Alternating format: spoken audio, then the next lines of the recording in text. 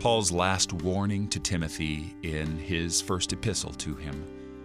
In the 6th chapter, avoid the irreverent babble and contradictions of what is falsely called knowledge, for by professing it some have swerved from the faith.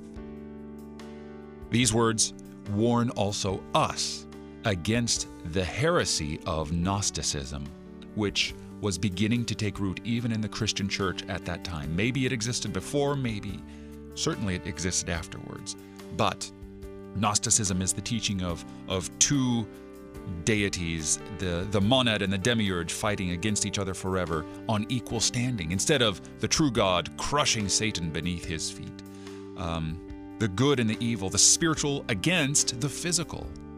But our Lord took on human flesh. He became human, physically human for us, in order to physically redeem us, not only from the effects of our spiritual sin, but the physical effects of it also. So all those who are baptized into Christ may rise again physically and be with God physically forever. Because this heresy is still alive even today, and we must heed Paul's warning and be on guard against it, because it undermines the teachings of the faith.